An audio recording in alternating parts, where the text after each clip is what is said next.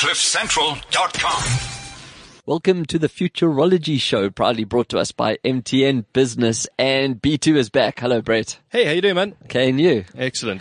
Good. Glad to be back. I was going to miss you last week. That's why I had to bring in a guest co-host. Oh, yes? I mean, it's just not nice being up front by yourself anymore. I kind of got like used to You like turn around, you're like, what? Oh. Yeah, it's like that little body image thing that you have that's kind of like embarrassing to some, but you kind of need it. It's there. You're like there. I'm not that awkward growth extension on the side of your body. Well, we'll chat about your trip last week. Or Yes. before just 2 weeks ago. Yeah. 2 weeks ago.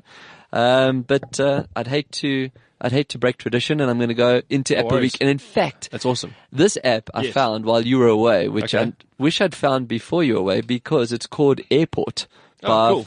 Flio, Flio. And what it basically does is it kind of makes you a VIP at an airport anywhere in the world. So it will automatically connect you to the free Wi-Fi. Yeah, you were It'll too show you- preoccupied with organizing a strip search or a cavity search before I left. So. I didn't do it. No, thank you. It didn't happen. I must say, I probably did give it 5 minutes of thought, like, Mr. Lindsay, please come this way. And then you'd hear that of the Oops, rubber glove. worried. And it's not a prostate check, buddy. So back to Airport. Yes. Airport basically will give you discount vouchers or tell you what's going on inside the airport.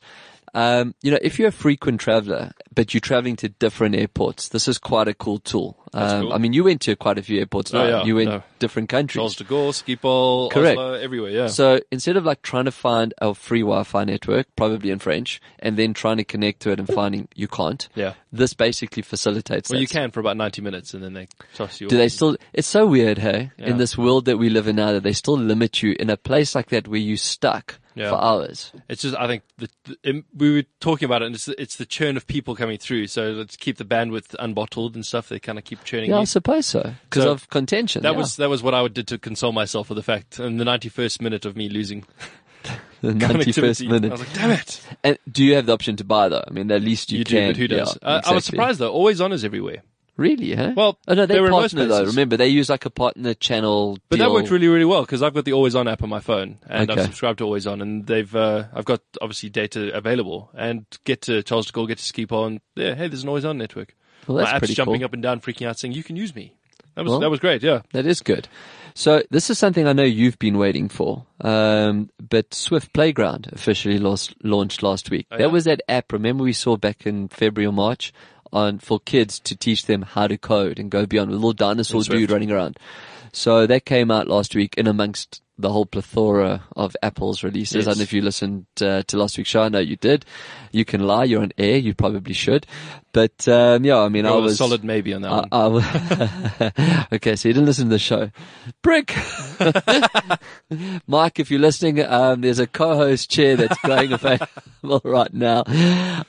Look, I haven't downloaded Swift yet. But I must say that the only reason I haven't is because I know that Kate and I are going to sit and just start coding. I'm Yeah. actually going to do any It's work. the Apple version of Minecraft, basically. Pretty much. It looks pretty similar. In fact, that's a good enough reason to bloody do it. Okay, cool. So what did release yesterday was OS Sierra. So I must say that out of all the OS builds for Mac, guys, if you don't know OS by now, probably listening to the wrong show. The operating system for Apple is OS. Operating system as a whole. But basically this last one we've had, this El Capitan, hasn't done it for me. I must be honest, some of my other devices I You never don't like even how the mouse upgraded. cursor gets bigger when you wiggle it around? That's Google. That's Oh, yeah? actually Chrome and Google's thing. But Sierra released officially yesterday. There's always little things. Now messages will start to bring information. You can see who you're meeting on LinkedIn, map data, blah, blah, blah. I think though the real big thing that everyone was excited about is that Siri is now on your MacBook. Yeah. So it's not just on your phone. You can actually talk to your computer. It's going to be pretty awkward when your significant other's sitting in the other room and you're busy talking to yourself. And like, can you imagine the conversation? So tell me, where can I go to eat tonight? And you hear from this other room, I don't know. It's like, I'm not talking to you. Yeah. Who the hell are you talking to? One of the joys of when you're traveling, you do get to see these guys that are like, they're either technophobes trying something for the first time, or they're just strange people. But there was a guy waiting for a tram in Amsterdam, and he's busy using Siri to ask her questions, but Siri is not understanding anything. This guy is persistent. But eventually I had to walk away. I was laughing so hard. I was like, he was trying with Siri over and over again, and she just wasn't computing. Well, I've just tried Siri apps. His accent was very on broad, iOS though, 10. It says Siri apps or Siri suggested apps, Yeah. which obviously looks at your frequent used apps. And WhatsApp is there. So I held down the Siri button and I said, open WhatsApp, because I thought that's what it does. Okay. Oh, yeah. So first of all, the time it takes for that little Knight Rider type light thing running at the bottom. It's just easier to open WhatsApp. And then it didn't. It comes back and it goes, I'm sorry, Brett. I don't know. You don't have WhatsApp. May I suggest the App Store? And I'm like, are you freaking serious? Anyway, it's not Apple bashing. It's Apple praising. Yeah. Now, the Sierra download is just short of 5 gigs. So guys, Wow, it's a you big can one, eh? take a clean, normally they require an 8 gig, flash drive. But you can take a clean drive into any Apple store and they normally give it to you at no problem. They just plug it in, they download it for you, so you don't have to kill your precious data. I never ever go at Microsoft, but did you hear what I just said? You can go into any Apple store and get it for free.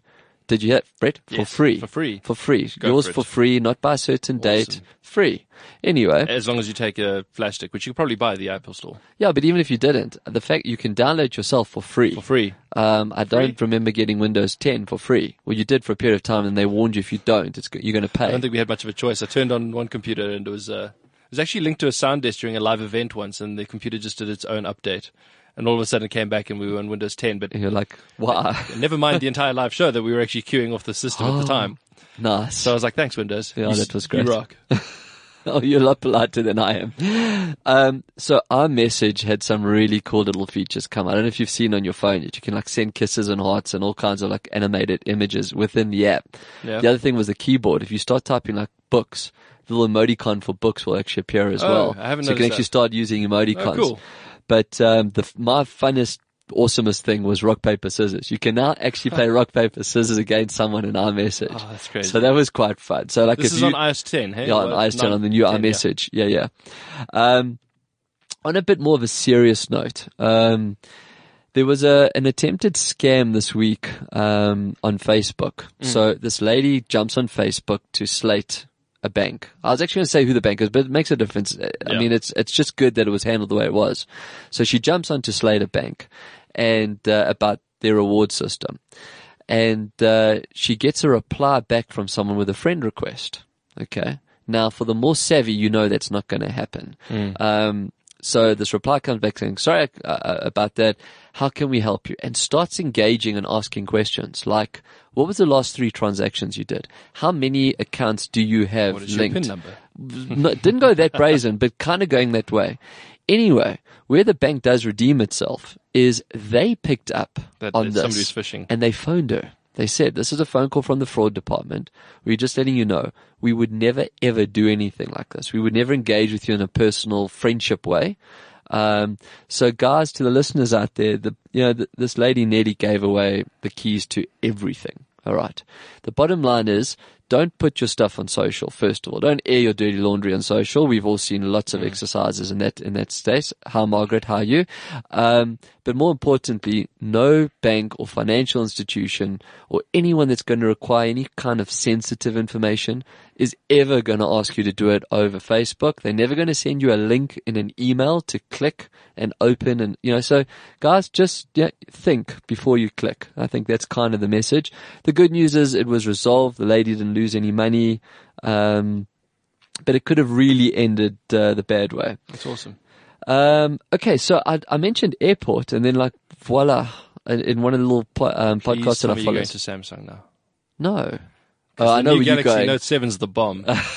No, it's not. It's so hot you can't get your hands on it. So flying around Paris and Amsterdam and Norway, Yeah. it gradually got into more severity. Each new flight we took, the message before they closed the door. So Like if you have a if you have a Samsung Note smartphone, 7. you can put it into flight mode now, and that's fine. You can use it in flight mode. If you have a Galaxy Note 7, please turn it off right now and put it in the pouch in front of you. No problem. We're like, that's weird. Why would they pick on the Note 7? So Yeah. at the time, I hadn't even heard. Oh, right. Okay. But we're hearing this on the plane for the first time. Like, that's strange. The next flight, they're like, if you have a Galaxy Note 7, turn that sucker off, stick it in your bag, close the overhead locker, don't get up to even touch it during the flight. By the time we got to Norway, they were If like, you haven't seen, get off the plane. it was kind of like de-arming the civilian populace. It was like, if you have a Note 7, put your hand up now, walk slowly to the front of the plane, put it in a bag, it'll be held in a locker, and then we'll give them back to you when we land. And it was like, wow, this shit's getting serious. Yeah, you know, I don't really have a reason to knock Samsung as a brand. I really don't. But when I stuff mean, starts they- exploding, that's especially been in air. serious, hey? That's been really, really serious. Excuse me. So, yeah, I wasn't actually going to knock them, but, you're welcome. yeah, guys, I hope you get over it. I hope the next phone Yeah. you come out with, you didn't make the battery. Maybe find a vendor like Apple use their And then batteries. fly with it for a while. But you know the thing with Android as a whole, Brett, Yeah. they heat up. These phones heat up, which actually means Android or Google or Alphabet or whatever needs to go back to their kernel and look at their processors, you know, and say, well, hold on a Something's second. doing an infinite loop or something. Yeah, I mean, if you had to run like a YouTube video for 5 minutes on an iPhone, on a Windows phone, and on an Android phone, brand irrelevant. Yeah. I guarantee you now that the hottest phone will be the Android phone. The Windows phone, even though, I mean, I give them their due when it is due, that will run cool, and the Apple phone will run cool. So Android actually needs to look at, they actually need to look at their system. Yeah. Anyway, what I was getting to though is Google has come out with a thing called Google Trips. Yes. Okay. So it's not like when you're walking and you're carrying your Samsung Note and you trip. No, I'm bashing them. You see what you've done to me? But basically it gives you everything that you need for your best holiday ever. Yeah. That's kind of how they've worded it. And what I really love about it, it's online and offline. That is so critical in this day and age because we're so data heavy. I mean, with our sister station now, with Touch, we got the Data Must Fall campaign going, yeah, you that's know. fantastic. Yeah, it is fantastic. But the point is that data is the new bloodline. So yeah. they've actually identified that. They've said, cool, you can go offline. But in typical Google fashion though, they're kind of playing in everyone's backyard. They're doing the Zomato. They're doing the Yelp. They're kind of bringing all that into one app. They just want you to stay. You know, like you're here, stay. That whole stickiness. Yeah. And I mean, Facebook's now doing the same thing as well. But it is a cool app. I haven't traveled anywhere that I need I to think use there's it. a fine line between sticky and icky. It kind of like feels like they are playing in everybody's playground. But they are playing in everyone. And That's what they're doing. And they're not embarrassed about But it. we said this when they did their World Conference, that they seem to like be picking up other people's ideas and saying, well, we're Google, we'll just do it. And it's like bombing everybody else's opportunities. Like, well, you talk about this open collaborative world and yet you're trouncing everybody. Because I mean, that sounds very much like TripIt. So I use TripIt when I travel. I haven't tried that. So TripIt does pretty similar thing. The only difference is there's no contextually aware information. So it's not going to propose the best Italian restaurant in my location right now. It will tell me where the next train is coming from, which is quite useful. That is quite useful. But yeah, it was nice to see that they've done it. So well done. They kind of caught up to TripIt, but it'd be interesting to get that onto the phone and see what it does. Yeah. No, well, you know, it's Available just, for iPhone? of course, I'm sure. I mean, that is one thing that I do respect about Google is that They open cards. I mean, they might get more features in that on Android and they favor their Nexus device in that, but they do, if you're a Google user, they don't look at you remember, their whole thing is about single pane of glass. So they don't actually look at it from the hardware point of view. If you're a Google user, this is what Google has for you. Yeah. You know, Google loves you. Or Giphy, what Google is your friend. Okay, so I was going to go VR and AR, but Yes. we have to actually jump in and go straight to the GoPro drone Karma launch yesterday. The 5. Yeah, and the drone and Awesome. what. They were at IBC actually. Now, well, that's what I was thinking. Hopefully, in fact, Mark Flax asked me earlier, how do they keep that thing waterproof? Where do the memory cards go and that sits within this drone environment and this Magic. new? Did you go to the stand? Did you see anything To be on honest, this 5? we had a really busy schedule while we were there for the whole week. Walked past the GoPro stand. Oh, okay. They weren't making a huge big thing to my knowledge about Hero 5, but again, we walked past them. I must say though that drones hanging from an exhibition stand, not moving or doing anything, look pretty lame. Yeah, that does look So lame. they It's did like have- one of those balloons after the party when it's like hanging down. Yeah, the very helium's lifeless out. and boring. But yeah, they did have the drone there, which has caught a couple of people's eyes, and they were like, "Oh, that's interesting." I mean, I've only seen pictures and vids, but it looks sexy. Oh, it's pretty clever how they've got so it's actually a stabilized gimbal mount that actually you can hold, and then Okay. that slides into the drone. So you have both a stabilized handheld camera Okay. as well as the drone. That's very But, clever. yeah, when I got back, we actually looked at the GoPro Hero 5 launch video, and I was like, wow, it looks like every other GoPro video I've ever seen ever, until you started paying attention to how stable all the shots were and how clear all the shots were.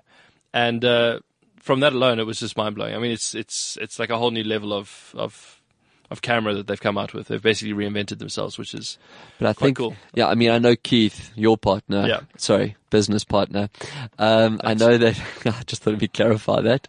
I mean, he was one of the early pioneers in drones. So I'm Drones, sure yeah. with the work that you do And in GoPro audio time visual lapses and all and this stuff, stuff, so- that's what I'm saying. He Yeah. must be quite excited Oh yeah, about he's this. keen. He's already I'm like, sure. yeah, cool. Okay, I'm buying one. Yeah, You can go buy your stuff, Brett. I'm buying one of these. Yeah, it's pretty good. I can actually I see think his they've come in- face yeah. and his hands. It's like, okay, I'm already, just take my money, I'm done. Well, you hijacked the pipeline meeting to actually just show us the video. see. up front. We didn't even get to talk about any work. I knew it. I don't even know how we're going to pay for this yet, but we're just going to get it done. Yeah, no, I thought of him straight away when I saw the launch. I was like, okay, Keith's buying one of those.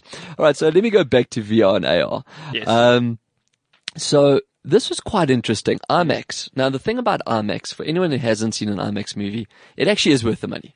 The quality and the way they film in 8K or 1000 gazillion million K, it really is. I think so anyway. But they reckon by the end of the year, they're going to have VR stations now within the IMAX theaters. So you'll either go watch the movie or you can engage VR or you can get like a ticket for both. And they're obviously going to take that content that they've shot and turn them into these VR experiences. And knowing IMAX, the lenses and the headsets are going to be next level. The sound, I mean, so you're going to have these like little pods, I assume. I didn't see, I was looking for pictures or more information, but it's coming. So we've talked about it, which is cool. It's futurology. Yeah. It's weird to see how someone's going from the huge screen, it's not even big, down to VR, you know? So, you know, they're seeing it, they're identifying it. It's pretty cool. I mean, there was a lot of VR stuff happening at IBC as well. I mean, the future of broadcast. And all Yeah, that. I can imagine. So there's a lot of guys talking about how do we get from the screen to the glass. And the thing that always crossed my mind was probably just the South African in me. You're walking past, these oaks are connected with their VR. I mean, you could pickpocket them in a heartbeat. I mean, well, if people play Pokemon Go not looking anywhere, they've put down their phones, they've put down their briefcase, their headset on. Some of them have taken their watch off and they've put the friggin' headset on, and they're having a friggin' whale of a time. And they're there for a while. Yeah. But that's the first world trust. It's almost like this connected society becoming disconnected. That's quite funny. I remember the first time also when I went to I was sitting somewhere overseas and you'd look at an outside restaurant and guys got their phones on the table and their wallets on the table and I'm like, dude, it's not going to happen. Yeah. Speaking of VR though, Bohemian Rhapsody, they've put together a Bohemian Rhapsody experience. Okay. You can stand on stage with Freddie. You can go through his mind and his journey on that song. You go into space, scaramouche, when you do the Fandango and all those good things. I looked at it. I looked at it through cardboard. I didn't actually have my VR headset with me, and it was quite cool. The music was good. You know, it's a nice little piece of content. But the real kicker for me, and we spoke about this last week, or you and I spoke about the week before. Tim Cook came out and said AR is bigger than VR. Now, I've always said that. Okay, so the fact that old Uncle Tim kind of said the same thing, cool. But I thought about it deeper. They bought Mateo, which is the biggest AR developer engine in the world. So they're kind of punting it. So they obviously they're getting ready for it's almost something. They're trying to. It kind of leads me to think that maybe it's a self-fulfilling prophecy. He's kind of leading the way. I mean, Richard Branson used to do it all the time. It was kind of like, I'm going to say something and people will believe it because it's me saying it. So Tim Cook stands up on the Apple stage and says, AR is bigger than VR. People will be like, oh yeah, Tim Cook said it, so we're going to have shows like this talking about what he said. But that's how it works. Whether or not it's true. I mean, remember, as you say, Branson did the same thing. That's what makes these Mavericks who they are and what they are. Just on VR, one interesting thing that I saw, there's this company called Pufferfish. Pufferfish. Now, they've been around for a while. You were in Amsterdam. Were you a Pufferfish? No. No coffee shops. No, but I think there's a certain amount of passive engagement with you. Gee, I had a good day today. I don't know why, but today's going to be a great day. I almost get killed by a tram, but I'm smiling. And then the paranoia kicks in, like, damn it, I know that tram's going to come and take me out. But Pufferfish, what they've done is they've got these orbs, these spheres, and they've projected into the spheres. They've basically unwrapped VR the other way around. Since rather than it being around you, they've unwrapped it, so it's on a 360 sphere. And then on top of that, they've got shadow tracking. So it's pretty technical, but it's really clever. They've got this globe, and I'll tweet it now so people can see what the heck I'm trying to paint with words. But they've got this globe that's projected on, and then they've got multi-touch shadow tracking with your fingers. So you can literally touch this orb, and you can spin it around and actually engage with the environment that's in front of you. which it was just an interesting take on VR, and it was right next to all the VR roller coasters and the That is quite tracking cool. things. So you're actually making it a touch point. So it's not just a visual point. So it's an the actual action gauge. VR is now an actual reality rather than augmented or virtual. It's there in front of you, and they've unwrapped the 360 environment. Which is nice, because if you look at that as a tool, like everyone's always said, for mechanics, for doctors, for people that are working remotely, now they can actually touch. Yeah. So with the Internet of Things and the robots and devices on that side, you know, it won't be long, until we actually there. It works well with global mapping. Yeah. In fact, that would actually make sense as well. I'll tweet that now. So from Monday, I'm assuming that means this Monday, because we're Wednesday. Yeah. So from Monday, I don't know if you know that all the new Twitter changes have come into play. They're not counting your media and handles as your 140 characters, which I think is about time, because I understand the principle and I love the principle of Twitter. I like that quick burst. It's lacquer. You read it. It's done. Yeah. But to penalize me for having a long handle, or because I've attached a picture as well. So a little bit late to the party, but at least they finally came. You know, you rather get there late. Are they still late. doing the 10,000 character thing, or they killed that? No, I think they killed that. There have been apps for a while called Tweet Longer, and that lets you, go into like a Bitly type environment, read more.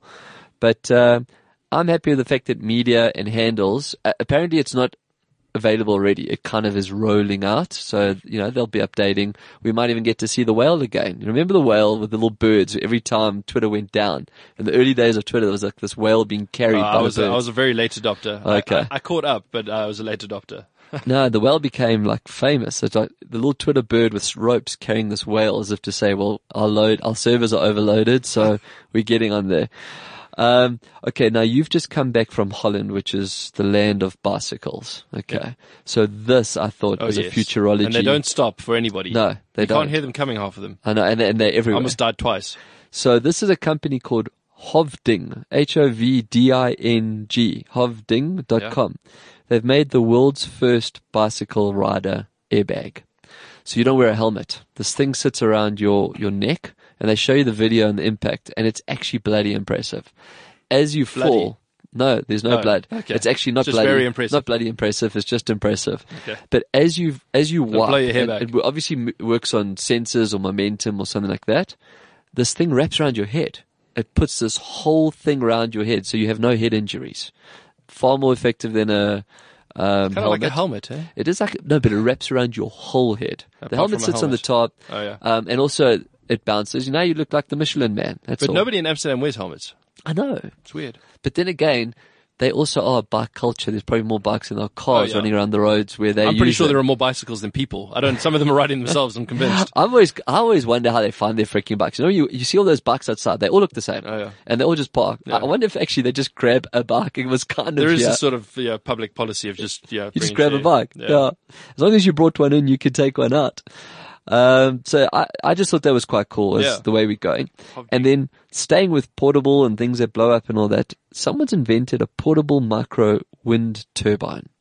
So lots of those in Netherlands as well. What, the turbines? Wind turbines. Yeah. But this is like a little gizmo. Yeah. It looks like one of those like stretch fabric banners that we have. You put it on a pole, you put it up, and it starts, so like if you're camping or hiking, and you can charge your phone off it or something like that. It's cool. I just thought it's like for us. You could run really, really fast. Get the kids something to do and get them to run around the tent. Well, if you're in Cape Town with your mountain, then you'll power be the neighborhood.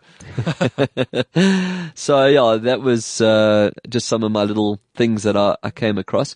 Oh, Uber finally launched their first self-driving car that went in Pittsburgh. And I was reading some of the what do you call them? Like the journalists, their reports, because they got to sit behind the steering wheel. Yes. And the one guy had an incident. The car in front of him hit his brakes, so the lights came. So he said like his natural instinct was to jump on the brakes, but the car stopped. He said it was very jerky. It was very like, when you overbrake. Yes. He said, but the point is it stopped. But the only criticism that he had, and I suppose that's what machine learning's about, and he did say there was a guy with him who sits there just on a computer looking at algorithms, is a car had broken down or had stopped on the shoulder. Yeah. And he had his arm outside signaling like, come round, to come past me. The computer didn't know what to do with that. Oh, yeah. So that's a kind of like human learnings that the machine still need to. Yeah, I don't know if we're ever going to luckily, I don't think we're going to replace ourselves anytime soon, but yeah. Yeah, maybe Singularity not. is coming. So I'm going to stay with Uber. Yes. I see that they have been regulations on driverless vehicles. They've actually released some actual... Who, in the States? Yeah, there's been some guidelines now and regulations that anybody trying to attempt driverless cars have to start adhering to a certain amount of regulations and rules. Well, that is cool. It makes sense, though. Yeah. I mean, think about it. Sorry for interrupting. So, no. So, just to stay with Uber, we've had a couple of incidences here over the last week, and I think globally. I was talking about scams and security a bit earlier on. The bottom line is, the app is awesome. It shows you your driver. It gives you his name. It shows you the kind of car he's driving. It shows you the license plate. Don't be a wally and not use that information. There was a guy that had an incident last week, whatever, he managed to escape. He got into his Uber, inverted commas. It wasn't an Uber, got around the corner, it got nasty. Okay. The point is, if it is the car that you're supposed to be seeing, it's an Uber. If it isn't, don't do it. Now, people are saying, yeah, they're drunk and they're not sure. Well, you know what? If you're that blotted, then you shouldn't even be using an Uber. Then you need a mate to actually get you home. If you're going out to get that broken, I'm glad you're being responsible and using an Uber. Fantastic. But if you're that blotted, you shouldn't be on your own. You should actually have someone that's less blotted. That's just my opinion. Yeah. And they've now actually put an emergency button to the app. So the other thing, just as a real backup parachute fail safe, don't turn your phone off when you get into Uber. Don't sit there and look at Facebook and Twitter and everything else. Pay attention to what's going on and keep the app open. There's now an emergency button. Yeah. So if something goes wrong, you hit the button, they start tracking you. And you can also, don't be dumb. Like before you climb into the car, you can ask them to open the boot just in case they've got like 14 mates hanging in with 100%. crowbars. But like all these incidents that we've heard about, it's not Uber. They weren't Ubers. They were like pretending to be, a whole line of Uber appears at 2:00 in the morning outside a club. It's very easy. It's like a no-brainer. You look kind of obvious when you're the guy standing with a white screen on at 2:00 in the morning on the side of the road. I mean, we look like Uber passengers. Yeah. So, definitely, don't be a chop. An interesting thing with the Uber rating system. So, we rate the drivers and obviously that all helps their rating system. Yes. Catching Uber in Amsterdam, I was rated. Some guys actually came and picked us up as a preference. We got upgraded from an Uber Extra and Uber Black because of my rating. Apparently, I'm rated quite nicely, which is good. Really? Yeah. I obviously don't know you that well. No, but I tried to be on my best behavior once he told me that. I was like, oh, that's pretty cool. Okay, cool. But yeah. So Volvo S60 picks you up. You're not going to say no. No, I'm definitely going to say no to that. So we're going to have a quick advert break. Then we're going to come back. But just finish off some stuff before we get our last of our Gartner Innovation guests on the line. Excellent. And why is it not playing? I'll try that again. Goes to the machine. Yeah, I've done it. There we go. Let's try. When you're a CIO in a growing corporate, there's no just taking care of yourself and that's that. When you're a CIO, people see IT as a cost rather than a strategic investment. But we know you knew that. We know that between the successes and failures, the courage to continue is what counts. We also know that food is on other people's plates because of your job. The courage to grow is business. We've got the advisors, products and solutions that enable you to do so. MTN Business, a new world of business. And we are back with the Futurology show and proudly brought to us by MTN Business. So as you heard, Brett, this time or this version of Pokemon Chronicles, you're going to love. 6. No. You see. Check, that's why I did a precursor. Okay, so that's actually a little bit of question and answers for you. Have you had a Philly cheesesteak? Have you seen? Okay, you know what? Courtesy of you, yes. Oh yeah, of course. Yeah. Okay, so you know also know that's right. Now they've opened up in the Lone Hill Shopping Center. So I go to the Lone Hill Shopping Center to go and crush a hoagie. Okay, and sounds awesome. Yeah, well, you're not allowed to call it. Okay, so let's just educate the people because I've actually been to hoagie today. Yeah, I've been to Philadelphia. So if you have a cheesesteak in Philadelphia, it's called a cheesesteak. Yeah. If you eat a cheesesteak anywhere outside, you have to call it a hoagie. Okay. The guys here are calling it a Philly cheesesteak because no one knows any different. And I must tell you that I've had there's like 2 famous places in Philadelphia. Okay, there's Pat's and Gino's, and they're literally across the road from each other. I went and ate both at the same time just to see which is better. I preferred Pat's, and the guys here have made one that is exactly like Pat's. I mean, if you're not going to Philadelphia and you want to know what a cheesesteak is, you got to actually try this out. But before talking about cheesesteaks, because we're talking about Pokemon, so we go to, now I'm getting hungry now. Guys, if you're listening, send me a cheesesteak with whiz, which means like cheese sauce. So, man. Crush a hoagie with whiz. With whiz, yeah. So, Cade was with me. So we go, Are we still talking Pokemon? No, we're at Lonel Shopping Center now. Okay. So Cade's with me. We had to go and get something from the Lonel Shopping Center. And, he said, "Oh, Dad, a lure." You know, he's like playing Pokemon Go. So a lure, for those of you that don't know, no, what it does, it like its name, it calls Pokemons themselves. Now, in New York, you're not allowed to, if you're a sex offender, you're not allowed to play Pokemon Go. You're not allowed to have the app on your phone, because if you drop a lure on your garden, okay? Anyway, so back to this. This is a brilliant, so now we go hunting this lure, because you can see it. It looks like it has stuff falling on it, like confetti. So he's walking, you know, like a typical Pokemon Go hunter. He's got his phone in his hand. He's walking. Oh, we're getting there. And we get there. And it's this big open area. I don't know if you know the Lonel Shopping Center, but it used to be, I think it was, I can't remember what it was called, but it was like this big wooden deck out there by Volvo, that area. Yeah. Okay. So he's sitting there, and he's now waiting for the lure, us and everyone else, and we're waiting. And I'm looking around. I mean, couldn't give a shit about Pokemon Go.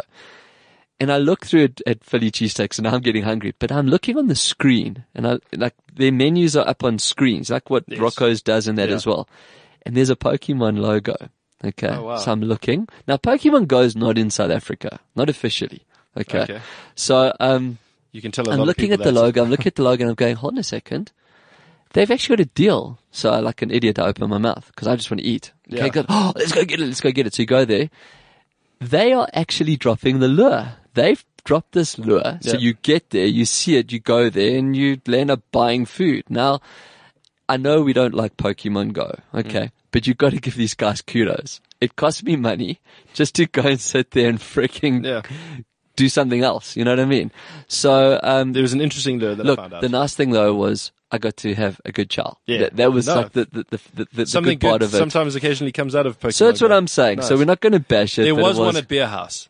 It really? Yes. There's the fountain at Beer House. Somebody put a lure in there, and I only know about this because all of a sudden people were going crazy, and it wasn't about the beer. Okay, so so I guys are getting clever. I thought I'd go into the Twitter sphere and just say, "Hey guys, there happens to be a hashtag lure at Beer House Fourways." And all of a sudden you're trending. Come for the Pikachu, stay for the beer. And that place filled up pretty quickly. I don't know if it was all because of me, but I think Pokemon Go had a little bit to do with it. So but I don't think you should drunken Pokemon. I think there should be more responsible Pokemon people out there. Well, you could be poking moms if it's if you're drunk and you're out there. I mean, that's not necessarily a bad thing either. So let's see if we have today's guest on the line. So our guest today is Sabelo. He's actually in I think it's Port Elizabeth. So he's going to Skype into us. So let's just check if he's actually online. Sabelo, are you there? He's not there. Okay, so we don't have him online yet. Basically, I don't know. Maybe we won't be speaking to the sixth and final aspiring innovator. But let's see what happens. We'll try to get him back on the line just now. The joys of modern technology. I've still got lots of other things we can talk about, Brett. So let's just see what happens. Cool. So, I wanted to ask you, well, we know you're away. We kind of mentioned it earlier. Do you want to give us the highlights? What's it called? IBC. Yeah. The International Broadcast Conference. So it's held every year in Amsterdam. And, it's amazing. It's and that was 5 minutes of. It's amazing. No, it's a premier annual event for professionals that are engaged in creation and management and delivery of entertainment and news contents worldwide. So basically, if you are anything to do with television broadcast in the world, whether you're a broadcaster, whether you're a camera manufacturer, somebody wanting to stream, and also new and engaging technology in the broadcast space, there are 55,000 people that attend this conference. There are something like 16,000 exhibitors in some way, shape, or form that are doing it. We went there. We had 27 meetings in 4 days. But the type of meeting that you're able to have with all these different peoples in one place is amazing. Like to try and do all of those meetings not in one place, we do it over 3 months. So in terms of generating business, in terms of finding out new tech, everybody's there to show off their wares. And you meet some really amazing guys, and there's 15 halls to give you an idea of the size of this thing. There's 15 halls. You were in Amsterdam. Halls. There's 15 halls. Yeah. HALLS. 15 halls. Halls. Yeah. With with a different focus in each hall. You admit you'd missed me. Yeah, I'm glad you weren't with me though in those 15 halls. I think we would have been distracted by everything. I don't think we could handle 15 halls at our age. So.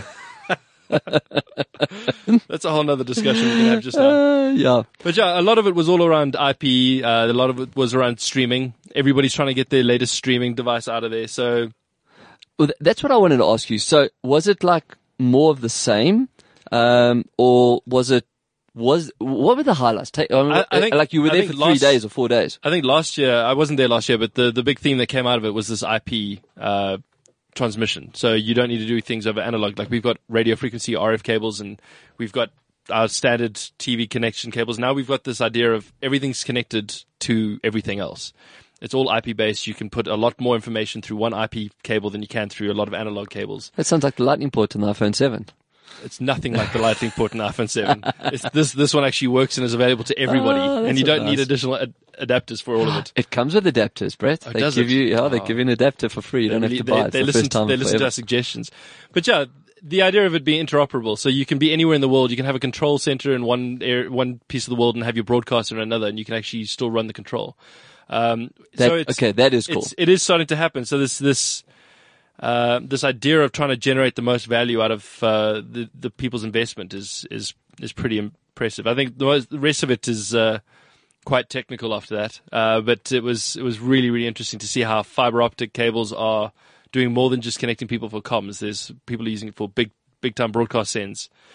Stream was huge. Satellites. I think the satellite guys were worried a little bit. I think a lot of it going to streaming. Most people are focused on ubiquity, on mobile first. How do we get our content to be engaged by people in their hands, in their phones, with VOD? So that was a big thing. But that's not new though, hey, No, Brett. but to see it starting to shake a massive industry, like it's not just one or two broadcasters. Now it's the entire broadcast industry and globally. And the nice thing about it is that everybody, no matter whether you were a camera operator or a software developer or you were just selling storage, everybody's starting to think this way. Okay. Where is it going? Google were at the International Broadcast Conference. Okay, now I think they were there 2 or 3 times. That's interesting. Oracle, they've always done they've got a few things happening in the broadcast space. So they were there. Microsoft had some presence as well. So there was definitely a lot more IT guys coming through.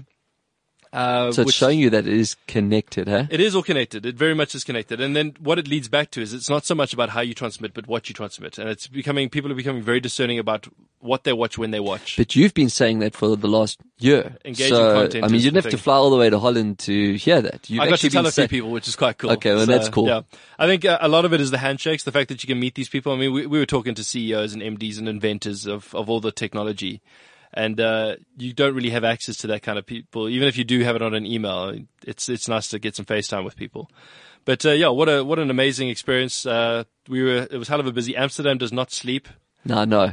Well, we did get checked out of a few bars, but at 2:00 in the morning, everybody that was at IBC in the afternoon was still there at 2:00 in the morning in Didam or in the Central Station area, and Or the red light district.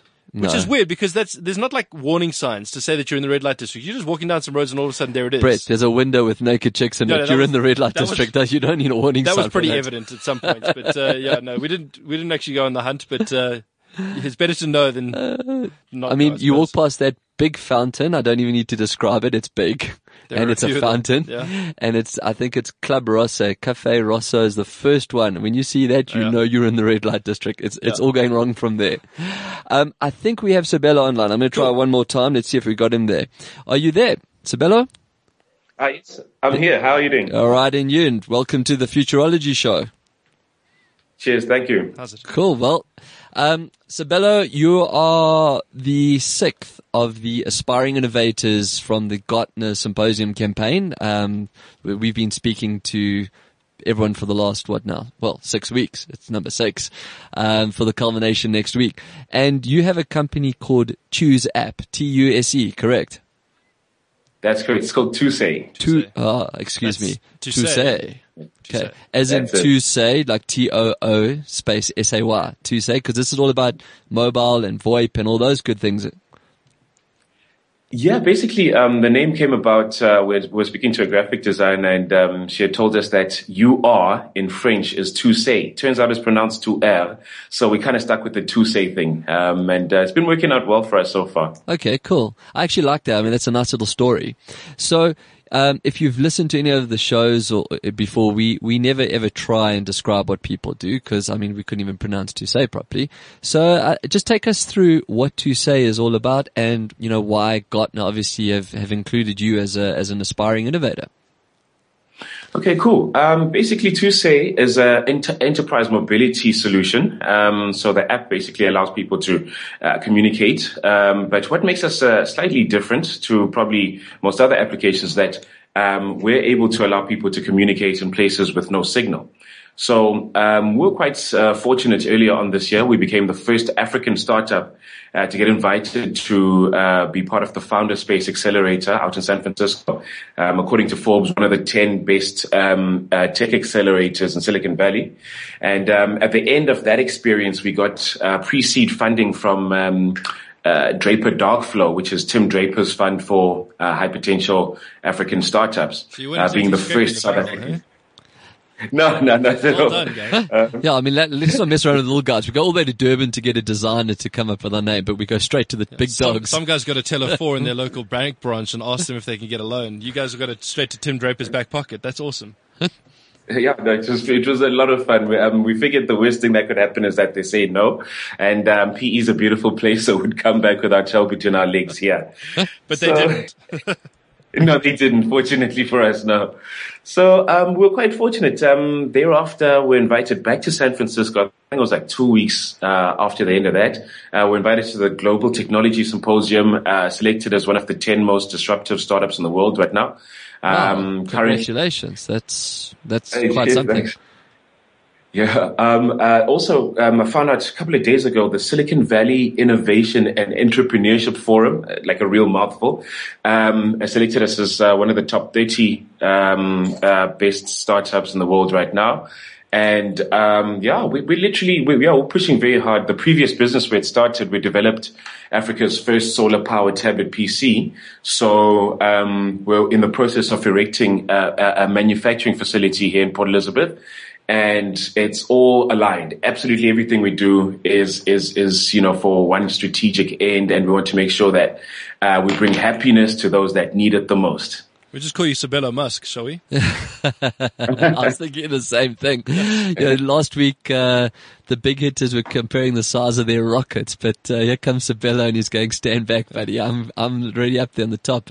Yes, yeah, it sounds very exciting. So, I mean, the accolades are impressive. It's not often that people from Africa get to San Francisco and actually come back with any form of recognition. You know, we all kind of go there thinking they're waiting for us, and then you see like 30 versions of what it is we're doing. What's the DNA? I mean, what's the magic sauce of Toussaint? What is it that it is going to do or does do? Yeah, awesome question. And that's basically what I want to be sharing with everybody at Gartner. We make use of wireless mesh networking technology. So let me just stop you there, because a lot of people don't actually know what mesh is. So take us through that mechanic first, because you're already moving into next level stuff. Okay, cool. Basically, a mesh network exists when a system of nodes, so a whole bunch of receivers and transmitters in a particular, say, range, if you will, allow signals or messages, if you will, data packets to hop between them. So just a perfect example to explain this is that when we first did the application, we had the mesh networking in the app. So when anybody downloaded the app, their phone would essentially become a part of the network.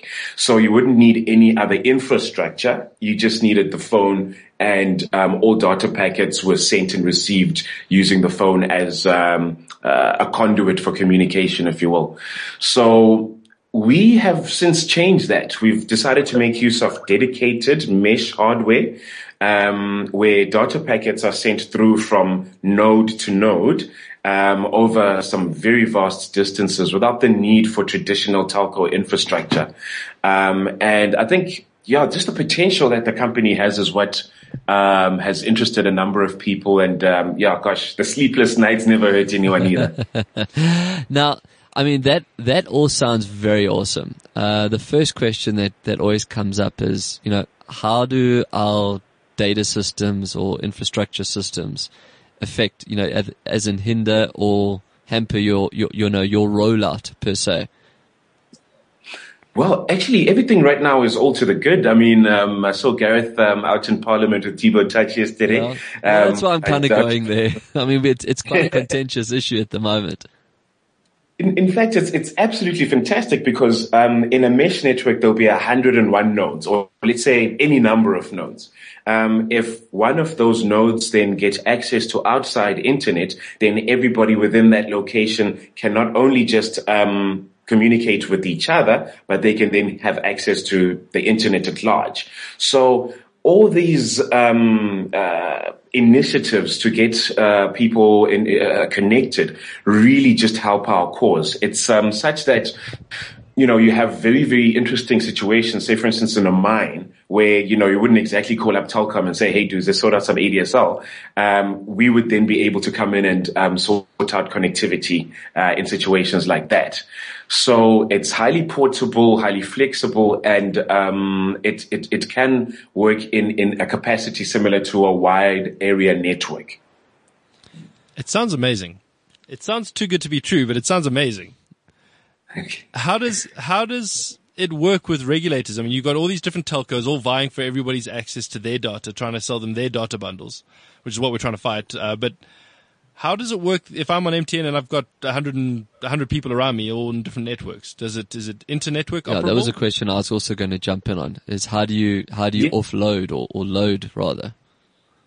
Yeah, basically it's network agnostic. The application itself, let's say for instance you're in a place where you do have access to the internet, it would make use of that internet connection you have, be it Wi-Fi or data. But what we then did, we took the next step and said, okay, in places where there isn't infrastructure, would come in and put in this hardware, and the hardware operates on the 2.4 and 4.8 spectrums, which I'm sure if there are any networking folks listening would realize very quickly is that they are license-free bands. That's what we use for Wi-Fi at home, isn't it? I mean, if you look at your dual routers, it's 2.4 and they always say 5, but it's 4.8. That's it. Okay, so that's it. I mean, I remember coming across a thing called FON, F-O-N, which I think MWeb brought to South Africa, but it's a global company that lets you donate, I'm doing inverted commas, 10% of your bandwidth, whatever that form is. And in return, you could use other people's like FON networks, like creating an always on type environment everywhere where FON is. Am I understanding correctly that you guys are kind of doing the same thing, but obviously now with mobile devices? Yeah, it's not so much a bartering. You don't have to agree with me. I'm just asking a question. Okay. No, as far as their business model is completely different. Ours is such that we create, for all intents and purposes, a Wi-Fi instance in places where there isn't Wi-Fi. And what we've since done, we've been speaking a lot with some mobile operators. I think I won't be allowed to say which ones yet, to make sure that their partnerships enabled, because when we have that sort of Wi-Fi instance, that wireless mesh networking infrastructure set up in a particular place, the way we get that area connected to the outside internet is primarily through a backhaul link. So those over-the-air P2P links would then help us get that particular area into the actual internet as a whole. So it's not necessarily such that we're trying to act as go-betweens for the telcos, but we're offering people an alternative to actually communicating within rural areas or closed networks, as is the case very often. Let me dumb it down a little bit, because I mean this is high tech. Just mesh technology is high tech. I mean there's various ways of setting up these different types of networks. I always ask what the commercial model is. You've got someone that's looking at investing in from a VC point of view. He's asked what the commercial model is. Now, you said that it's a different model to FON, and you're looking at maybe different networks.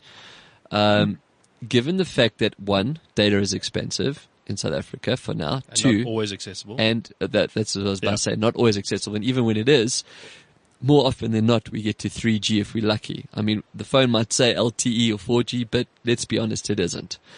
How does that act as an Achilles heel in what you're doing, or does your system actually try and look at load balancing and move us past that?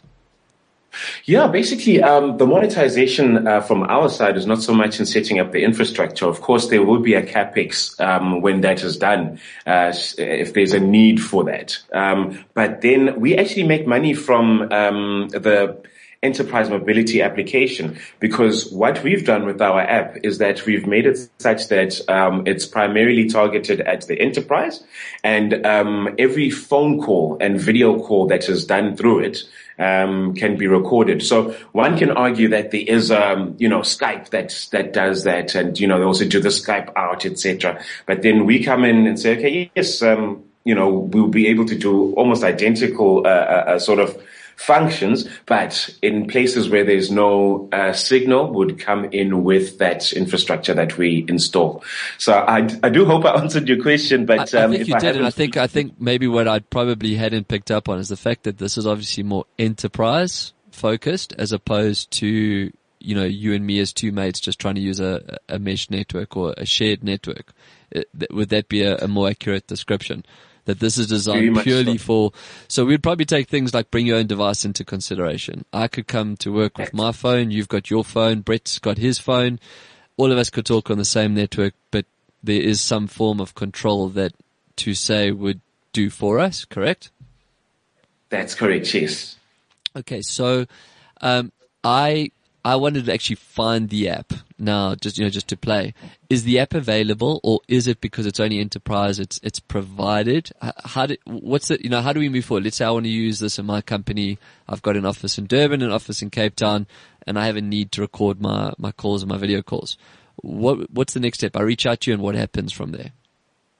Yeah, basically, at first we actually had it on the Play Store, and then we also had it, we're actually applying rather for the Google for Work. But we sat down and realized that ultimately there have to be actual deployments where we sit down and say, okay, on a case-by-case basis, will we have it such that it's cloud infrastructure, or would we go into a place and install it into a particular server instance? So we found that much as it would have been a lot easier to scale with the application on these stores, it's much more practical for us as a smaller company right now to install on a case-by-case basis. We want to make sure we have a consistency in the brand experience so early on, and we want to make sure that we control that as much as possible as far as being able to meet the needs of our existing and new customers. When we do get more capacity and we can say, okay, we've got offices strategically in, say, Cape Town, another one in Durban, another one in Joburg, then we'll be able to put it up on the store and then say, hey guys, should you have any problem, this is the number to call, which is closest to you, and your needs will be best met that way. All right, cool. Unfortunately, this hour goes very quickly, and we had a little bit of a technical glitch getting on. So I'll be down next week at the symposium, and I'll definitely catch up with you there, because there's probably one or two more questions I would have thought of when I put the phone down. But yeah, congratulations again. Yeah, well done, man. I mean, it's it's not a small feat or achievement to have Gartner recognize you, and definitely going over to Silicon and getting those accolades as well. Just to quickly wind it up, where do people get hold of you? What's the web address or the Twitter handle, or how do we get hold of you? Yeah, basically, I can get a hold of us on toussaintapp.com. That's TUSEAPP.com. And people usually get in touch with me directly, which is Sabelo, SABELO, at toussaintapp.com. Right. So, yeah, I'm relatively open to all kinds of emails, so it's all smart. Right, fantastic. Well, thanks for making the time available. Enjoy the rest of your day down there in PE. Brett, we got to wrap it up. Thought of the day, or you jet lagged, or we got something? No, it's all good. It's all good. One of the things that's coming up with the future of television and content, and looking at data and all the access points for people these days, we're moving into what is called the age of experience, where experience becomes key rather than the content. But ultimately, none of that matters if we don't have data connectivity. So things like Tuse actually providing things like that to a wide variety of people, no matter what the sort of accessibility points are, is huge that we're enabling that type of access. But we'll start to see that when data falls and there's no longer the barrier to entry, that content will take its rightful place and pushing experience into people's lives. Nice one. So I think the age of experience is definitely something. It's a catchphrase to keep on. I think we've been talking about the age of innovation for a while. Yep. I think the age of experience seems to be sort of the logical next step, and I'm looking forward to seeing how that works. Awesome. Sabelo, thank you, and see you next week. And Brett, thanks a lot. No problem. We'll chat to you soon. Cheers, guys. As always, happy to say proudly brought to you by MTN Business. And until next time, keep your screens clean and your knobs shiny. CliffCentral.com